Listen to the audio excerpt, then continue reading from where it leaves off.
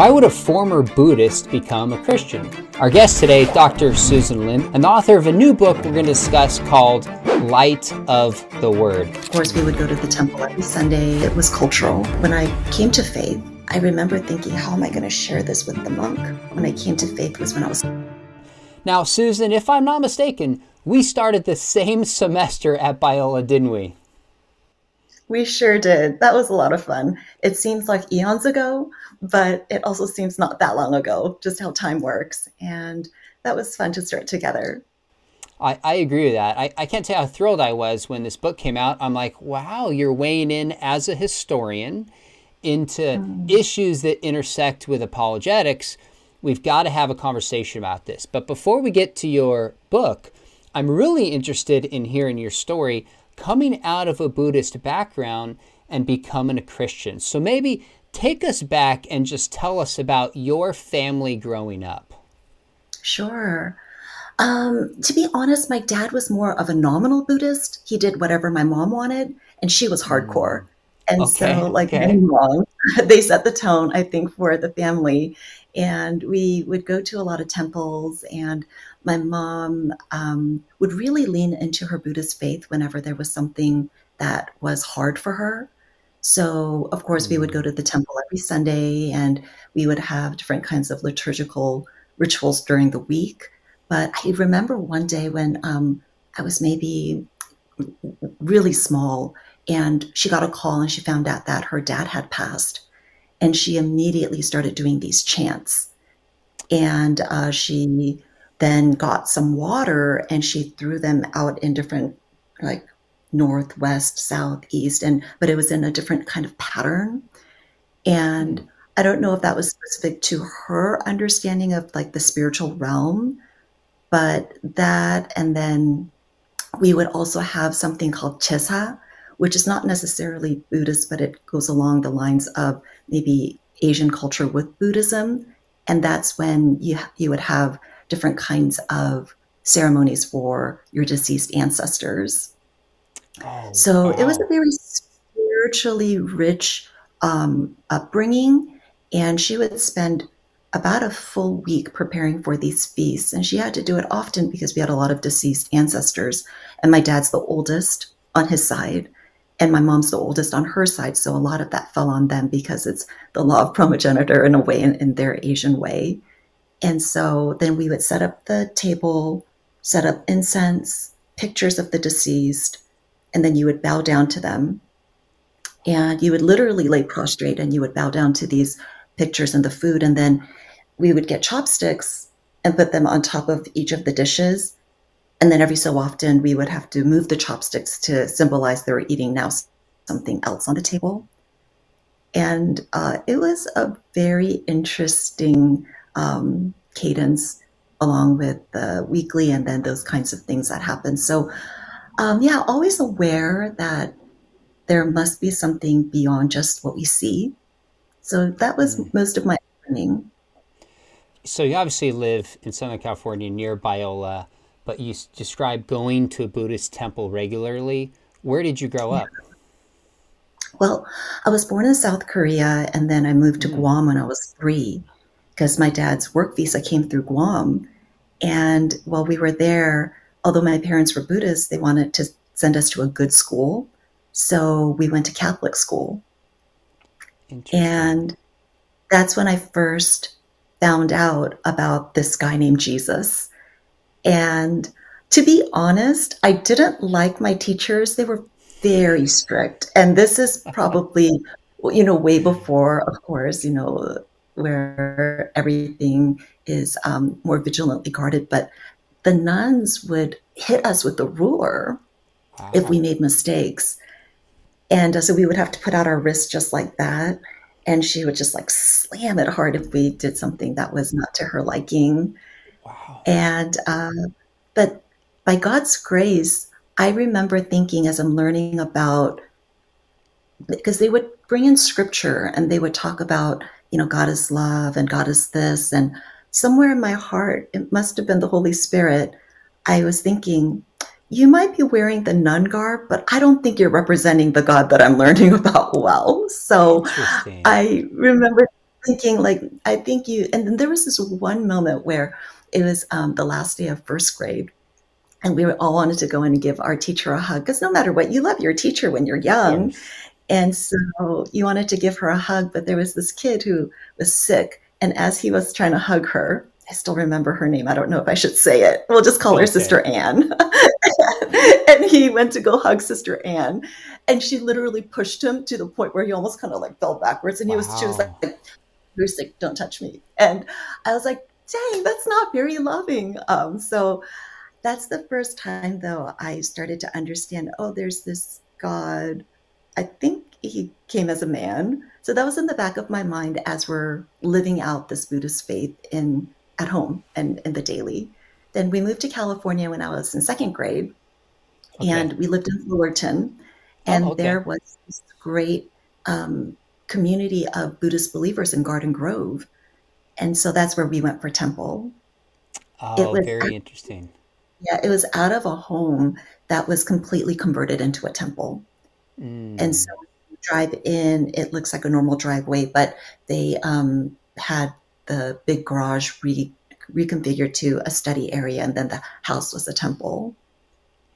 Now that's amazing. You have memories thinking about God all the way back in first grade before you even moved to Southern California. Yeah, That there's like God was working in your heart back then. Let's take a yeah, couple steps back before we get to your kind of conversion, becoming a Christian. You describe your dad as kind of a nominal Buddhist. Your mom was very committed. Do you come from a line of Buddhists that go way back? Were they first generation Buddhists? How much was this in your family on one side or the other? yeah. I think it was probably, and that's a great question. I think it was probably generational because it was Hmm. cultural. And so for them, I don't really know, let's say, like my mom's siblings or my mom's parents, because they all passed early. I've never had a chance to really sit down and talk with them. But my mom came from a really tough background. She was Hmm. around 15, oldest out of five siblings when her mom passed. Wow. And she was in charge of all of them. And then her dad remarried, and it's the classic stepmom. And so she dispersed all of the siblings and made them go live with different relatives. And that's when I think my mom really started to um, just double down on her Buddhist faith because she needed something bigger than herself. Hmm. That, And that, so I'm not really sure about all the other kinds of uh, people around in her relatives, who how they would feel towards Buddhism. But I know for sure when her mom passed, she had this need for something greater. Now, something crazy, Sean, is hmm. that when um, man, I didn't plan on sharing this, but I'll share it. My mom came from a really wealthy family, and her dad, she said, had these like kimchi jars. So they're as tall as I am, about 5 feet, and they're Okay. huge. And they would put it in the earth. So it would be like a natural refrigeration. Huh. And so, but instead of that, they would just fill it with cash. And so that's where they would put the money. And one day she remembers men coming and taking all of that in Hmm. an investment that my grandfather was making. But it turned out to be a bad investment and they lost everything. Wow. So overnight, they became almost homeless. Hmm. And she had lived such a life of privilege, they didn't know how to pivot. And her mom, so my maternal grandmother, worked tirelessly for years to pay off that debt. And the moment that she was able to accomplish that, she got cancer. And she was so sick that she wasn't able to move at all. Now, as the oldest, my mom had to wake up. She said that she lived in a city called Daegu, which is in like Hmm. a countryside in Korea. She would wake up at early hours to go get medicine somewhere. And she said dogs would chase her. It was just so scary before the sun would come out. And one morning when she was in that really dire strait situation, these nuns came up to her and said, "Can we help you?" And she told them about her mom who was so sick. And they came and they prayed over her. Huh. And my grandmother, who wasn't able to move at all, after these nuns came and prayed for her, she was able to sit up for the first time in like 8 months. Wow. And that's when my mom started to first, and you just see God's pursuit of us, right, in all of this. And so my mom was just amazed.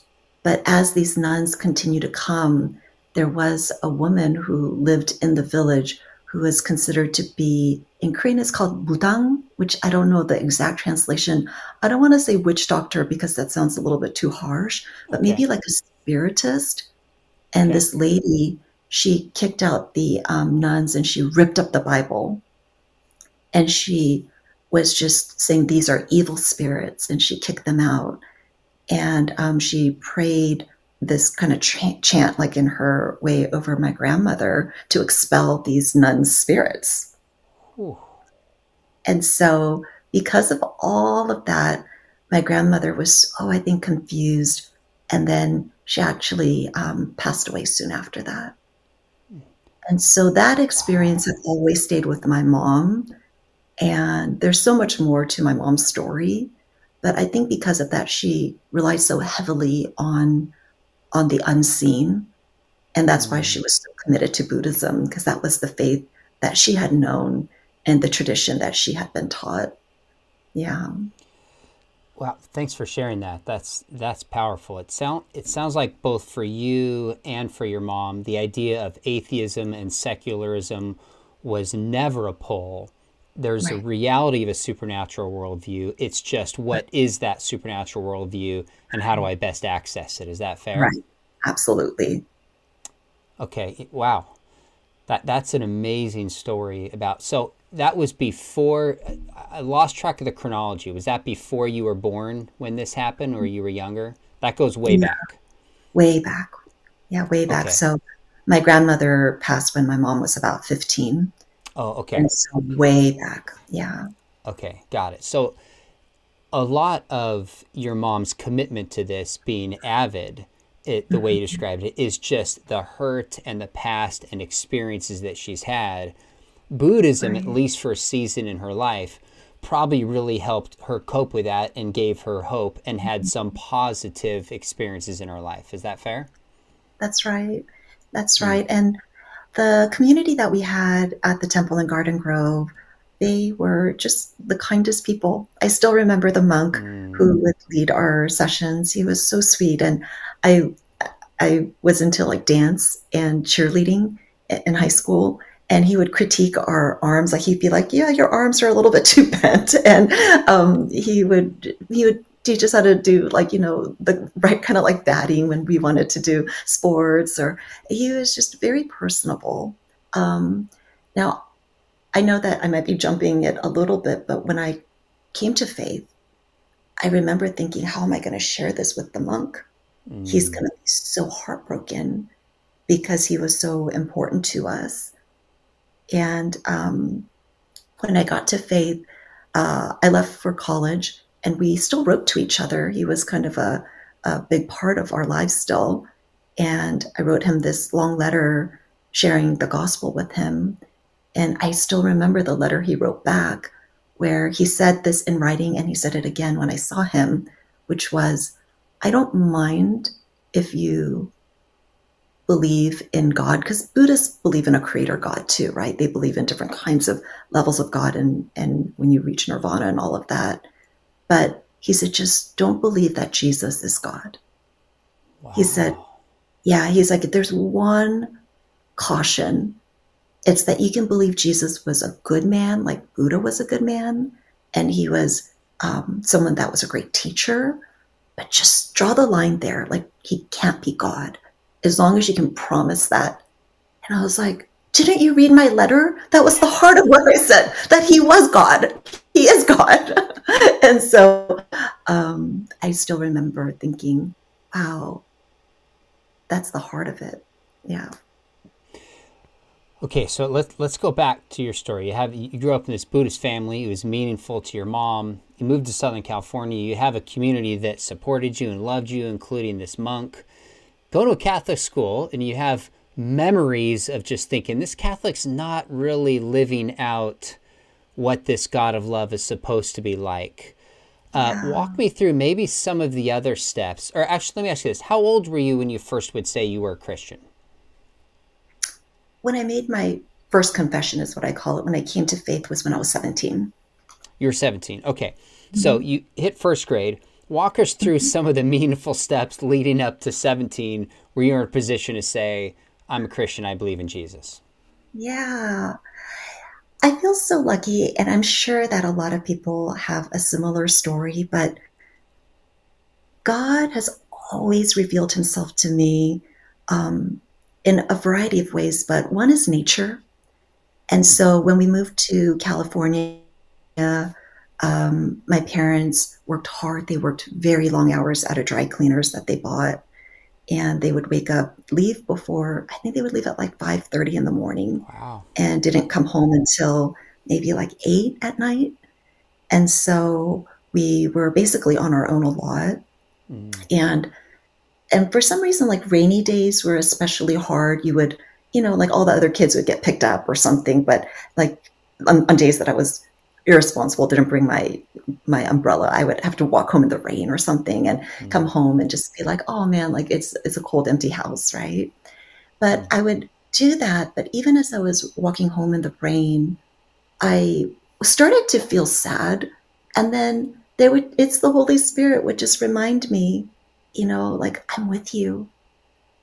And there was something about even the rain that seemed something different than just rain. It was something, I don't know, it was something that was, I don't know if fun is the right word, but something that was just okay. Or on days that were sunny, we had, I don't know if they're actually called 4 o'clock flowers. Maybe they are, but my mom called them 4 o'clock flowers. So that's what we call them. But they're these vibrant flowers that open up fully right around, I think, that time of the day. And one day I was kind of sad and I was just sitting there, and I don't think I was praying necessarily to God, but I would just, I would say, like, is someone there? Is there someone out there? And one day I just saw these flowers. They all just kind of opened up all at once. And it was like God saying, like, yep, like I'm here. And, I don't know if you remember this, but there was this one season where California was gripped with, I think it was called, I think his name was Richard Ramirez, and he was called the Midnight Stalker or something like that. And it was just so scary. And that's when I started to really pray. And I've kept a journal since I was in grade school. And I went back and looked at some of it. And it starts, when I was younger, it was like Dear Diary. But when we're in the Richard Ramirez phase, I start praying to God. And I say, I know you're the one who can keep us safe. And when I would journal like that, I would feel his heart and his presence with me. And I went through a really tough phase. It was just something that was really a dark phase in my life. And it was this feeling of, so one night I was just kind of like undone, just kind of crying in bed, just really sad. And I literally felt this love enveloping me. It was just this almost like a warm presence. And I just knew at that moment that God existed. And I always held on to that. I just didn't know his name. I knew it wasn't Buddha. It was just too small compared to what I had experienced in those moments of nature when I felt God's just love enveloping me. And then when I was in high school, a friend of mine who was a very devoted Christian started inviting me to our church. Got it. Can I jump in here for just a second? So, yeah. So you described this experiences of nature, kind of this fear, and I remember the stories about Richard Ramirez. I don't remember when it happened, but I remember as a kid, like that was kind of a scary thing. Yes. And then this experience of love. When you say Buddhism was too small, what do you mean by that being too small? That's such a great question, Sean. I never had that kind of deep peace at the temple. Hmm. So in Buddhism, there's something called Kwanseum Bosa in Korean. It's like a chant. It's almost like Hail Mary, full of grace, I think, for Catholics. And then we would have rosaries, like they were made out of jade for different kinds of chants that we would do. And none of the teachings, none of the rituals, none of the songs, none of the prayers ever did anything more than make me feel like I want to do this well because I want to belong here. Versus, when God talks about a peace that surpasses comprehension, because only the Prince of Peace can give it himself. And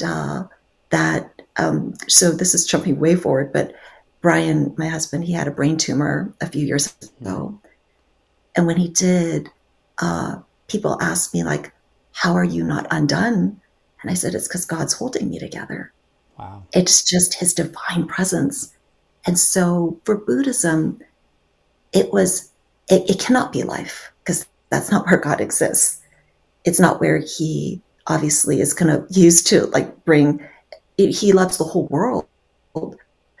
And so he lets the sun shine on the righteous and the unrighteous. And he gives people who his name and don't all sorts of gifts. That the time he's searching for can only be from Jesus' name. Yeah. Okay, that makes sense. Now let's fast forward to high school. So you have this spiritual yearning, you've had certain spiritual experiences that suggest there's a God beyond what you saw within Buddhism. And then this friend starts inviting you, telling you about Jesus. Connect those dots for us. Yeah. So in the back of my mind, because of Catholic school, I had always thought, okay, I know that there's a division between Catholicism and Protestantism, but and of course, I had no idea about the extra books in the Bible that the Catholics believe in and all of that at that point. I'm just talking about the main books, right? The 66 that we look at. I always thought in the back of my mind, out of all of the years that I've lived, 17 at that point, that seemed the truest to me. And so that deserves the most rigorous analysis.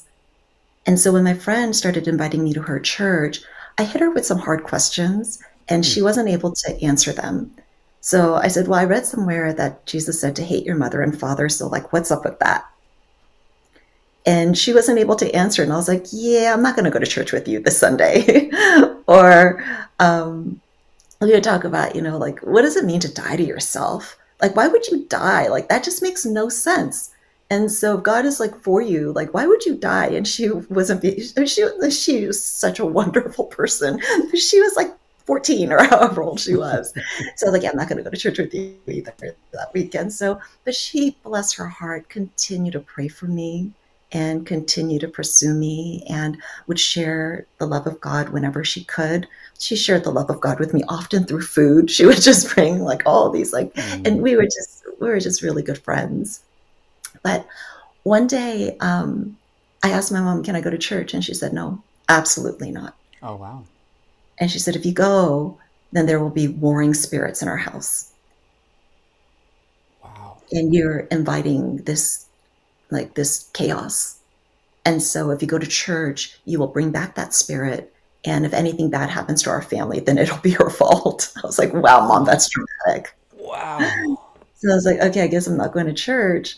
But this is such a bad part of my life, Sean. But I was supposed to go to a party and we went and it was shut down by the police. It was just horrible. And it was pretty early in the night. And I was like, I have nowhere to go. It's Friday night, and you're all dressed up, ready to go. And then my friend called me and she said, hey, I'm going to go to church. You want to come with me? And really I had nowhere else to go.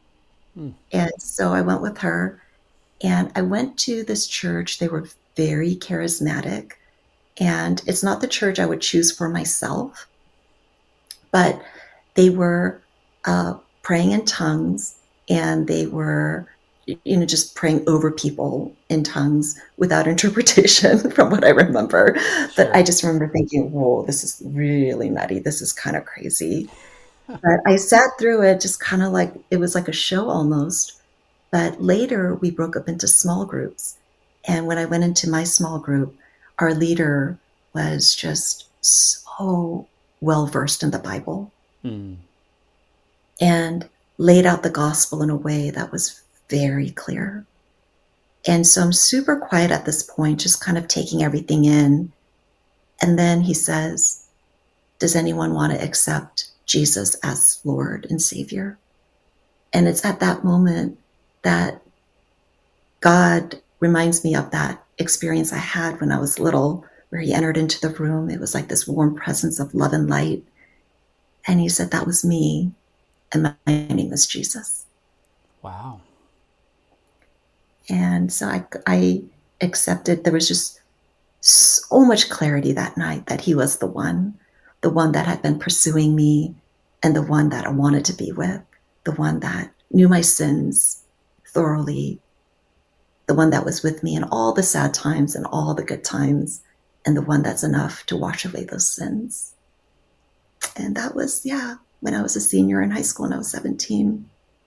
You were a senior in high school. Okay, so did you go tell your mom, hey, I went to church? Did you not tell this? How did that play out with her? That's a great question. So that night I didn't. I was too afraid. But it's so funny, Sean. I'm an avid journaler. So that night I come home and I start journaling. And that night that I got saved, I start Bible study in Matthew 1, because that's what that Bible study teacher had told me, you have to start. And I start praying right away for my mom's salvation, because she had been sick a lot. She's not physically just the strongest person. And we had always thought, because, my grandmother died when she was young. And I think that was always in the back of my mom's mind, that she would pass when she was young. And in fact, my mom, she sleeps super quietly. And when she was sick, she would lay there and I would think, oh my gosh, is she dead? And so I had this little mirror that I would go and I would put it right up against her nose to make sure that it would frost over from her breath. And I was always just worried that my mom would die early. And so the night I got saved, my prayer was, Father, you have to save her, because if she steps into eternity without you, I won't be able to see her. And so I don't tell her I went to church, but I start praying for her. And I'm just so broken for her. But the great God that he is, he was pursuing her in his own way. And so she was still working at the dry cleaners. And this sweet lady who was working there was witnessing to her continually. And she's just this faithful lady who lived out her faith just on a daily basis. So when people would call in sick, when people would try to steal money, when people were dishonest with their hours, she was one of those people that was always honest, always on time, showed up early, left late, just out of her way to be kind. And my mom said, I thought there was something different about this person. And so when she shared the gospel with her, she was like, okay, like, you live your life in a way that gives you credibility about things. But she still felt like there's no way I can go to church, like I'm a Buddhist. But my mom, maybe a few months after that, got really, really sick. And so I shared the gospel with her. And I said, hey, you know what? I went to church. And that's where I've been kind of going when I tell you I'm going somewhere. And I think because she was so sick, she didn't have the feistiness and the fight in her. Sure. And I said, we need to pray that God heals you and that you come to faith. And she was very quiet. She wasn't angry. She just kind of took it in. But during that sickness period, one day she was so desperate, she called this lady. And this lady prayed for her over the phone. And she said she felt so much better. And she went to church that Sunday, and she continued to go back. And within a period after that, my mom came to faith. Wow. Now, was she healed as well? Because you had 2 prayers for her, or was she not healed from that? She was healed.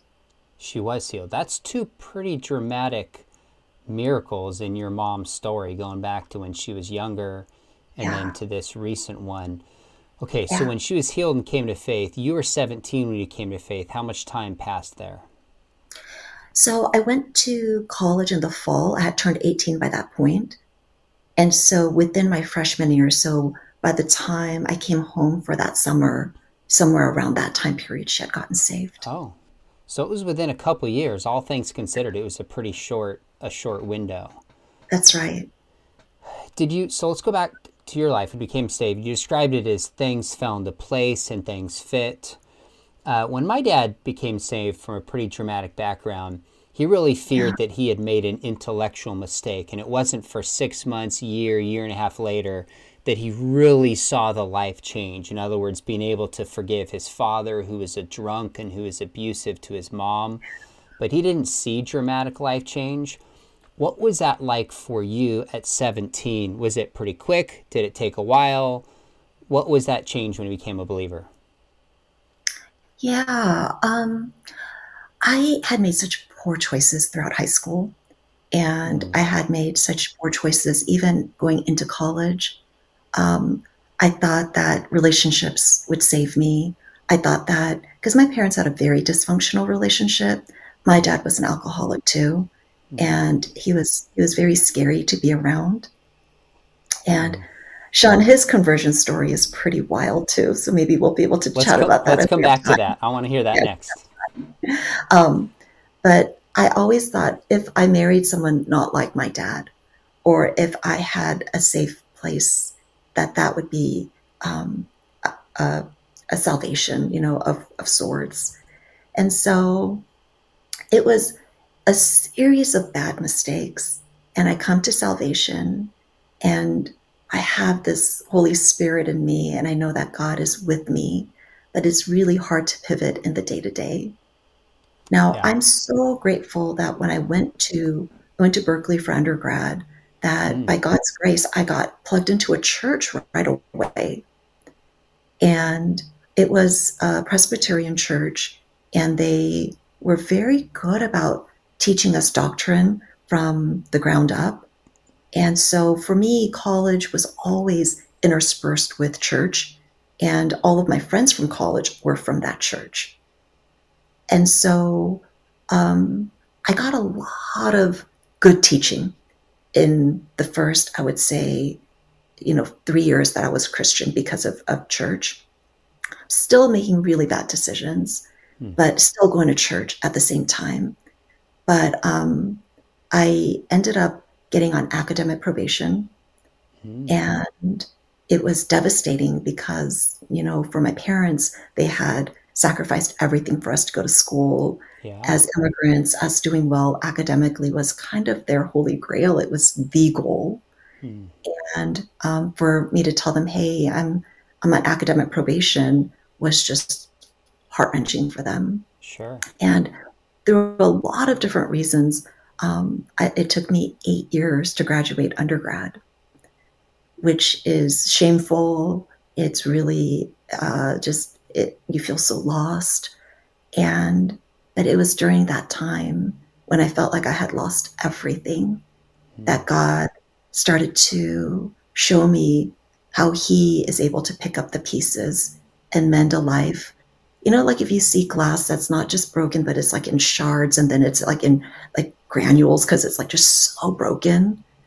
Like He started showing me what that looks like when He puts it together, like one decision at a time. And somewhere along the way, I thought, okay, I hear you're the God of the Bible, so I need to know this Bible well. And so I started to write out the Bible. And mm. so I thought like each book represented a different color. So Genesis is like regal, it's like this like grand entry into God. And so it's purple. Exodus has the plague, so it's black. And it took me about 4 years, 3 years, 3.5, but I wrote out the whole Bible. Wow. And That's amazing. I feel in a lot of ways that He stitched my heart back like one verse at a time as I was writing it out. And I prayed. I said, "Okay, God, if you let me finish this, because I know that kind of undertaking can only be done by God too." I said, I'll give this to my husband as our wedding gift. And so I had it. And that's another God story where I was in church and I was thinking, like, who puts together loose leaf paper to make it into a Bible? And of course, the lady I'm sitting next to, we ended up talking, and she's like, "Oh, I'll give you my business card." And she's like, this person who does stuff like that. That's interesting. Yeah. And so I gave it to Brian as our wedding gift. And That's cool. it was really the Lord using his word. Now, even up to this point, I wasn't 100% sure of how the scriptures relate to me. I just Okay. knew that the scriptures were beautiful, that it's Okay. something powerful and majestic. And so, yeah, that's kind of the entry into salvation for me. Susan, you hinted earlier pretty strongly about your dad's story to faith. I'm dying to hear. Tell us about that. Sure. Well, my dad sort of freaked out when my mom came to faith. And Mm, although he had been only a nominal Buddhist, he was used to it and it was familiar. But when she became a Christian, it just totally upended his world. And so he was very against her going to church. Now, she went to church anyway, and he would drive her to church. And he would sit in the parking lot and just refuse to go in, even though she would plead with him. And okay. he would sit in the parking lot, and then my mom would send the pastor. Sometimes she would actually send elders too. So people who were leaders of the church to try to pull my dad into church, and they would like knock on the window, and my dad wouldn't even look at them. He was Oh just my so used to goodness. them. And Wow. so he just continued to do that. And it was, I would think it was kind of his way of protesting against her going to church. Hmm. It didn't faze her at all.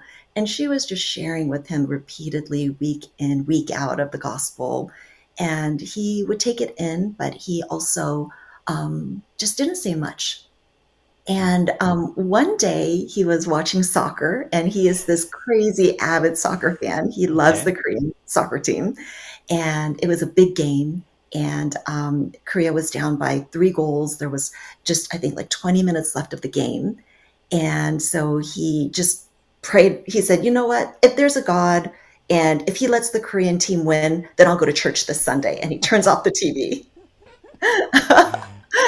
And after the game ended, like maybe 30, 40 minutes later, he turns it back on. He was too nervous to watch it. I think he thought Hmm. he was going to maybe have a heart attack or something. So he turns it back on, and he realizes the Korean team won. So he's true to his word. He goes to church that Sunday. He doesn't stay in the car. He actually goes to church, inside church, Okay. and he comes to salvation that Sunday. That's Sunday. Yeah. Okay, now that's pretty fast and somewhat surprising. What was it? What clicked for him? Was it a message that the pastor gave? Tell us what Yeah. connected those dots. Yeah. That's a really good question.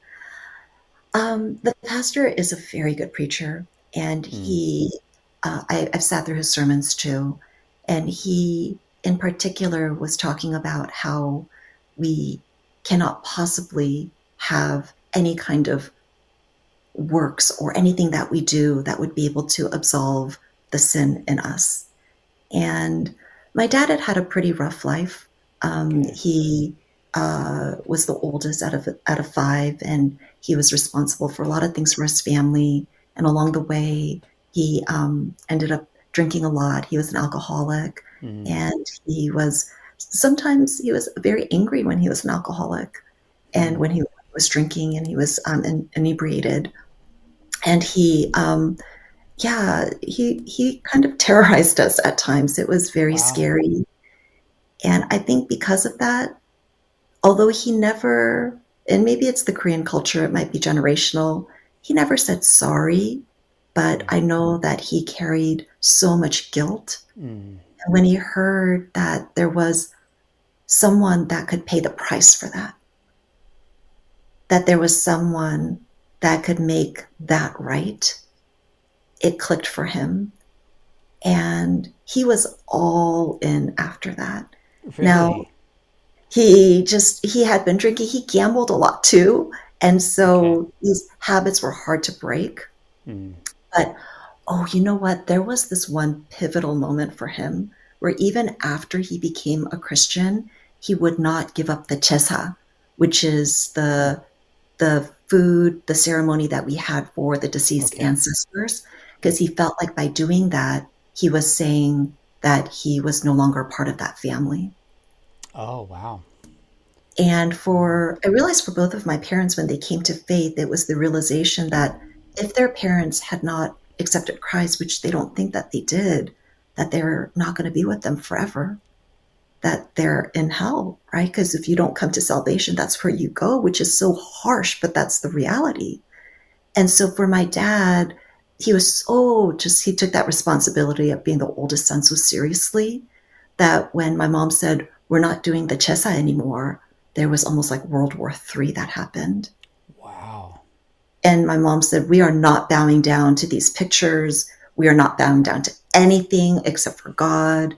And even after he came to faith, he struggled with that so deeply. But Mm. one day it was this moment of reckoning that the whole family, it was four against one. And it was like a spiritual war. We felt it. But he kind of had this like angry moment, but you saw God working on his heart. And Mm. that was the night he decided that we weren't going to do that ever again. Mm. And instead, what we do is we just have a memorial where we, talk about the Mm. good memories of, the grandparents that they have had. We didn't really know them and we honor them, but nothing that has anything to do with like, making food for the dead kind of thing. Mm. And so it's been a journey for him, but I know that he's truly, when you see someone dead coming to life, I just would not recognize him anymore, Sean. If someone hadn't seen him pre-salvation to now, he's Wow. just a different, like just the countenance and the peace that he has and the love for God's word that God's given him is pretty amazing. He loves it. Like he loves scripture. He'll meditate on it. He can memorize Mm. it. He loves to talk about it. Just the transformation is only what God can do. Now, we probably don't even have time to go into this, but you have siblings, other friends. You shared the story of the monk and his response, but Yeah. maybe just kind of give us a glimpse of how others in your life have responded to you coming to faith, and then your mom, and then your dad. People couldn't not notice this. What were some of the other responses? Yeah. God continued to pursue people in my family. My Mm. sister came to faith, I think 3 years after I came to faith. Oh, wow. And I write this in the book, which is really funny. But at that point, she was so sick of me sharing the gospel with her. One day, she said to me, if you ever talk about Jesus again, I'm never going to talk to you again. And I knew she Wow. was serious. Like she was dead Wow. serious about it. So this is what I said, Sean. I said, okay, I won't bring it up. But if one day you wake up and many people are missing, they can't find us, including me, I'm thinking of the rapture. And I'm like, Oh, my. and someone comes and says, you need to take a mark to buy food, especially if it's on your forehead. Like, don't do it, okay? And she goes, I told you you'd become weird after you became a Christian. And so she was like, okay, fine. I was like, no, just promise me you won't take the mark. I didn't say of the beast because it was just then too crazy. But Sure, sure. she was like, okay. But you know what? God pursued her. And within a couple of months after that conversation, Mm. through her own story, she came to faith. Mm. And my brother, too, he came to faith maybe a couple of years after that. Wow. And our relatives, many of our relatives, my cousins, aunts, uncles, they've come to faith. That's incredible. You know what's cool is looking back, you might now say something different to your sister, I would guess, but God uses our efforts and meets us where we're at, and He did in Yeah. your case, and it worked out. Now you talk about in the book this first confession of faith. You're 17 years old, and then the second confession, which I find really really interesting. Tell us about that from believing Jesus is God to the point of really accepting the Bible as God's word. Yeah, that's such a great question. I always knew that the Bible was holy in the way that people talked about it. It's ancient text. It seems something that I want to believe. But I didn't read it thoroughly enough to say I knew for a fact that I knew it was true. And secondly, even if I read it thoroughly, I don't understand it. When you get into Jeremiah, for example, or some of the minor prophets, it seems out of context, and I just don't even know. Do I have to read 20 books in advance to even know how to contextualize this book? So I believed in the Gospels. I believe that what the four Gospels told me, that they were true. I believe probably a lot of the Psalms, but I thought parts of the Bible were true and the other parts were maybe questionable. But I never voiced that because I started to become a Sunday school teacher and I was doing a lot at church. And I knew that was a fast ticket to getting fired. And I wanted to be a Sunday school teacher. I couldn't go up to my pastor and say, I'm not really sure about the Bible. I believe it in parts, and so it just became my dark secret. It was a very guarded secret. And one day I was just reading the Bible, and as God has always done, he initiates and he just puts on my heart, hey, what you're reading, you don't believe it.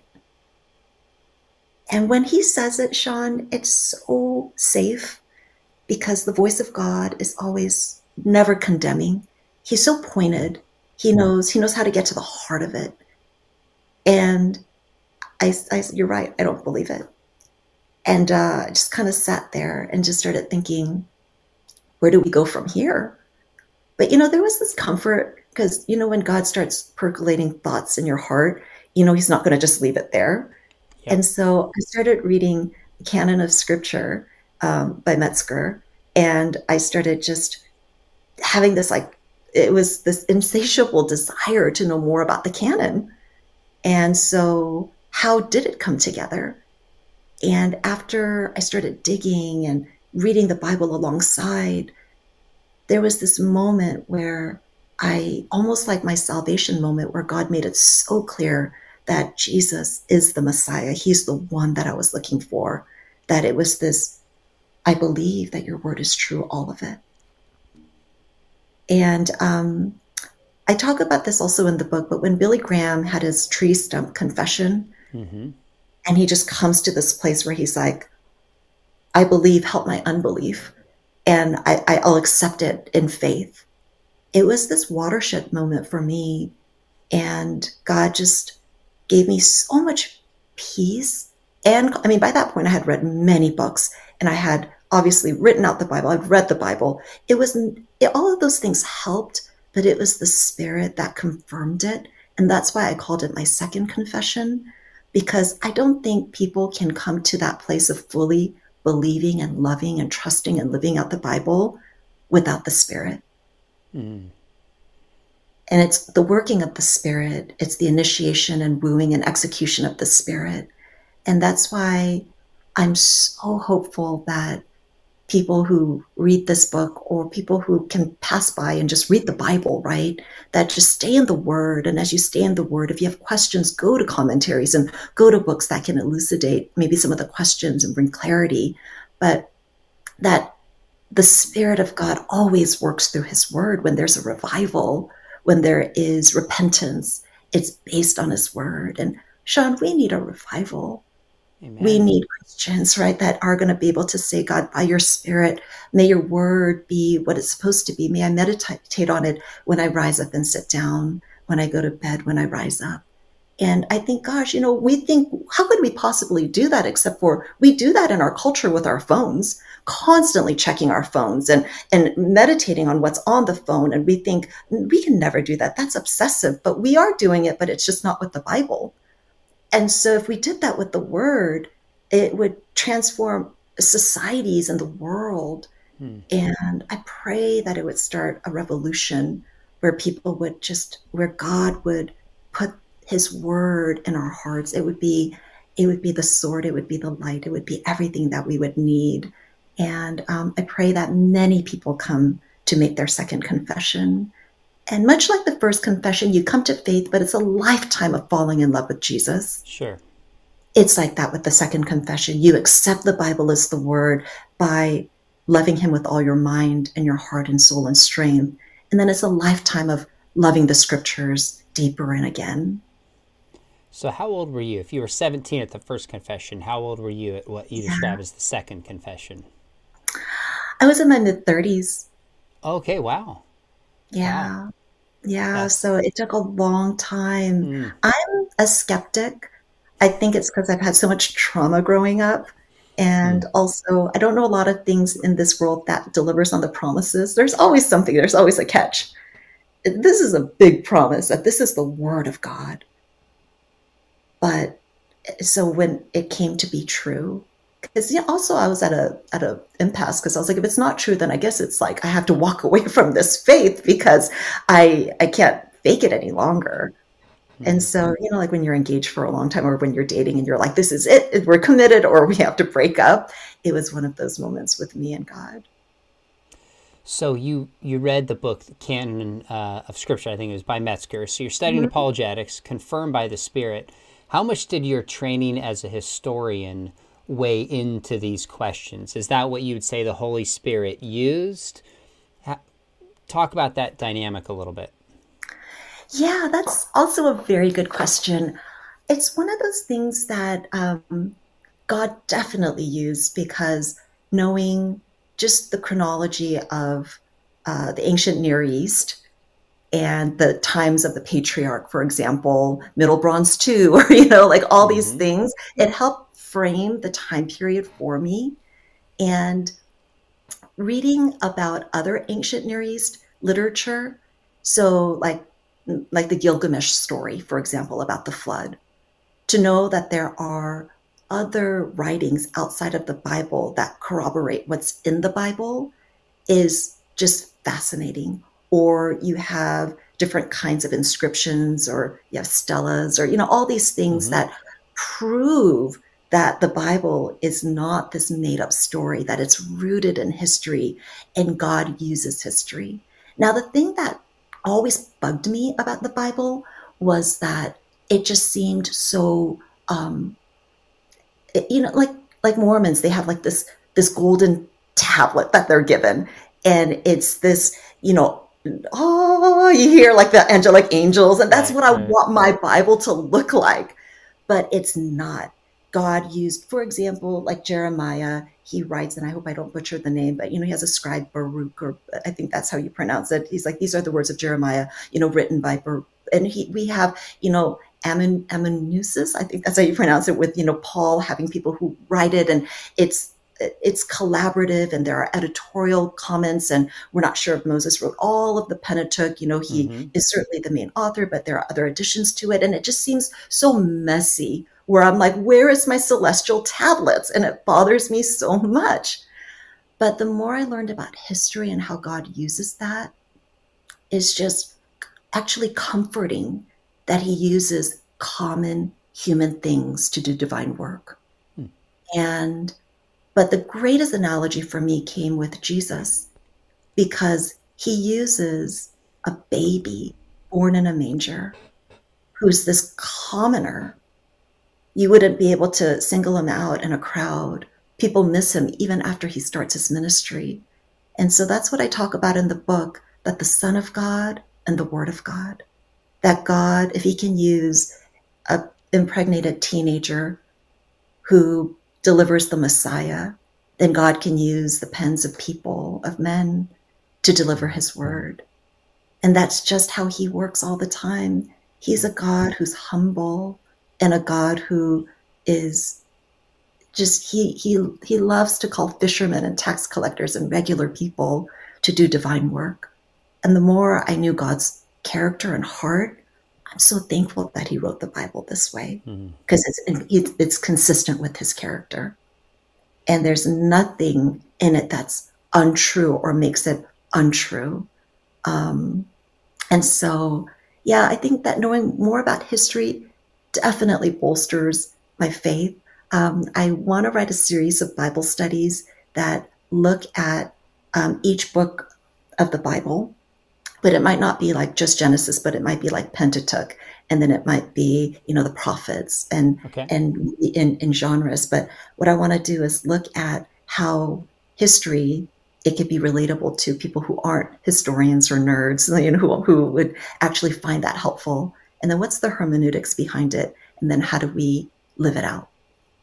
I love it. Thanks so much for coming on. Really enjoyed your book, Light of the Word. I love, especially when somebody in a different discipline, whether it's psychology or science or history, weighs into apologetics, and you've done that here. So I hope folks will pick up a copy of your book, Light of the Word, and I'll look forward to those studies coming out. But I want to personally thank you for coming on and just being so honest about your story and your background and being vulnerable. It encouraged me, and I know it does our viewers as well. Before folks click away, make sure you hit subscribe. We've got some other stories coming on here as well that we're going to share, some other topics related to apologetics.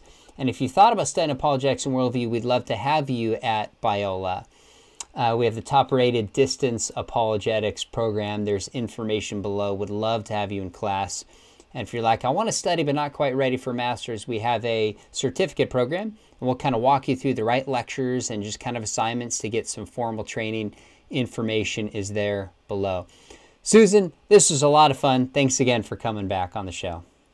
Thanks so much, Sean. You're wonderful.